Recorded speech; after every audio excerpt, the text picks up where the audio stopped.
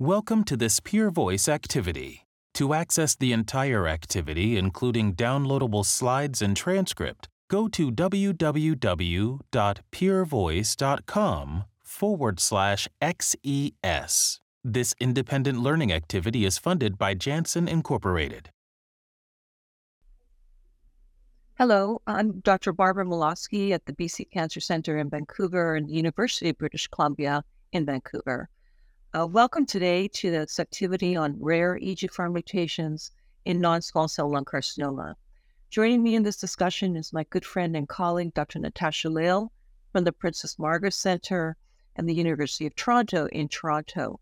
Welcome, Natasha. Thanks so much, Barb. It's a pleasure to be here. So when we think about EGFR mutations, we know in North America they make up about 15% of our patients with advanced non-small lung carcinoma, and they're a very heterogeneous group. We sort of think of the classical mutations as the 19 deletion in L858R and in exon 21, but there's another sort of group of mutations that exist. We call these rare or uncommon. And these include exon 20 insertions and other complex mutations and compound mutations, which means more than one. And these are really different biologically. Exon 20 insertions do not typically respond to first, second, or third generation TKIs that we use in the common mutations. So in this presentation discussion, we're going to sort of dive into that. We're going to try to understand how these mutations are different and what we can do today to improve the outcome in these patients. So Natasha, I'm going to hand it over to you. Can you tell us about the difference in prognosis for the common versus the rare EGFR aberrations? Thanks, Barb.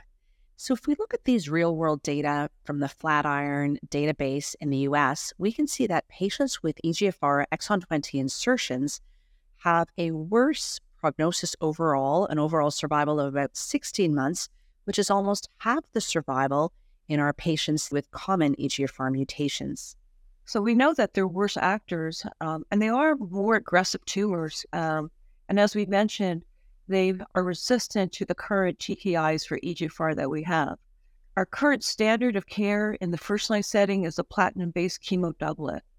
But as we know from chemotherapy in general, the response rates are not ideal, they're low, and progression-free survival with platinum doublets in the first-line setting is about 7 months. Until recently, we did not have a standard of care beyond the first line, but that's changing soon. With the development of novel targets for EGFR exon 20 insertions, the therapeutic landscape is certainly changing. You can start to see from the table, there's 2 drugs that are really leading this way. Amivantamab, which is a bispecific antibody against EGFR and MET. This drug is approved by both Health Canada and the FDA. You can see the response rate is about 40% and durable at 11.1 months. In terms of safety, the biggest challenge I have with this drug is the first infusion reaction, but we're actually learning. My last 4 patients didn't get any reactions at all on the first cycle 1, week 1. So, this is all about education, and not only the doctor, but the patients, the nursing, and the pharmacy. The other drug that's sort of in the forefront is mobocertinib. Response rate is slightly lower at 28%. It also has a very durable response. You can sort of see from the original study, it was 17.5, and an updated might be a tiny bit lower. Its biggest problem is diarrhea. This is approved by the FDA, not Health Canada. And I'd like to add, Barb, that we also have a large number of agents in development. Some of them show CNS activity, which is very exciting and, of course, so important in these patients. And now that we have these options, it's so important to highlight the need for testing because, as we've seen, these patients don't respond to typical EGFR inhibitors and don't respond well to chemo or immunotherapy. Thanks, Natasha. I completely agree. So I'd like to move now on to sort of the concept of testing. What should we be doing? When should we be doing it? If you were to ask any of us that sort of do thoracic oncology, we want testing with the DNA, RNA panel, and obviously we want it reflex done in all stages. EGFR is what's called trunkal, and you can sort of think of a trunk of a tree. So it's strong, it doesn't really move. And when you test a patient in the first-line setting or early stage and is positive for EGFR, that won't change because it's truncal. Natasha, what's the experience of your testing in your center? Thanks, Barb. So at my center, we offer a broad-based, comprehensive NGS panel that includes testing of both DNA and RNA, but access and turnaround time can be quite challenging from one center to the next. And so even though everyone's supposed to get the same reflex routine NGS testing, and we order it on all of our diagnostic samples, there is some variability in whether everybody gets it across the province, whether it's some centers more than others, and of course, when we get the results to apply to our patients.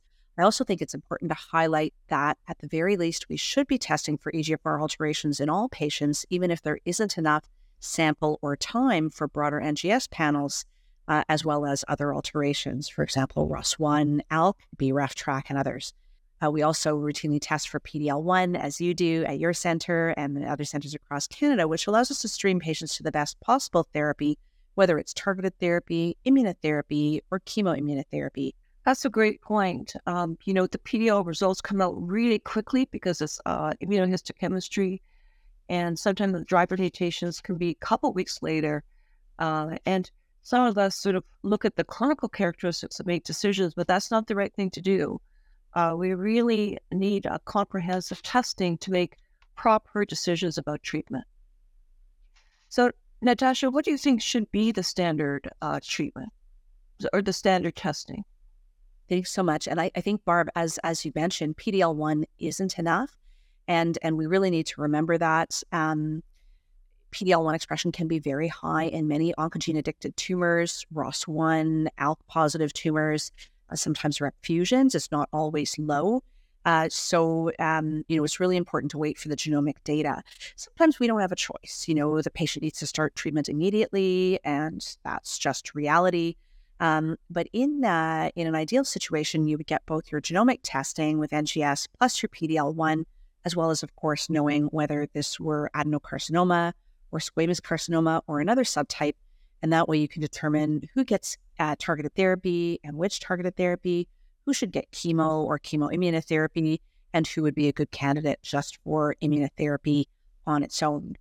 And sometimes you don't always get the NGS results in time. Sometimes our pathologists, if time is short or tissue is scarce, they'll still do the old ways of single gene testing with EGFR using PCR and ALK IHC. And so if the IHC is positive for ALK, just like in the old days, irrespective of the PD-L1, you can go ahead and start your treatment on targeted therapy. Similarly, if you get an EGFR mutation, ROS1 or TRAC, you can go ahead with targeted therapy, and you can go ahead and make your treatment decision without waiting for a larger NGS panel.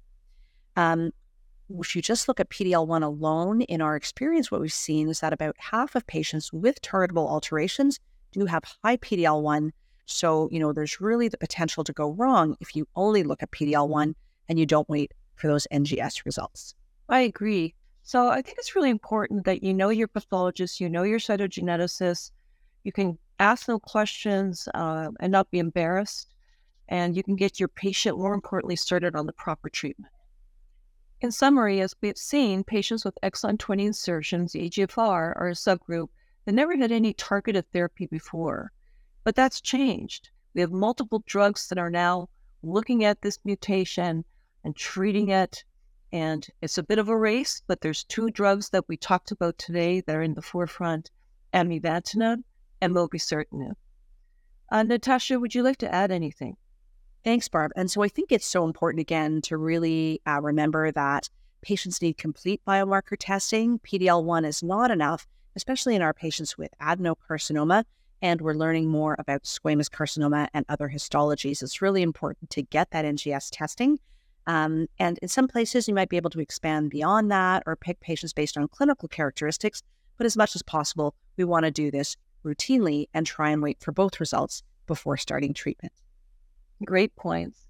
Well, I'd like to thank the audience for joining us today and watching this program. I'd like to thank Natasha for giving great commentary and her expertise.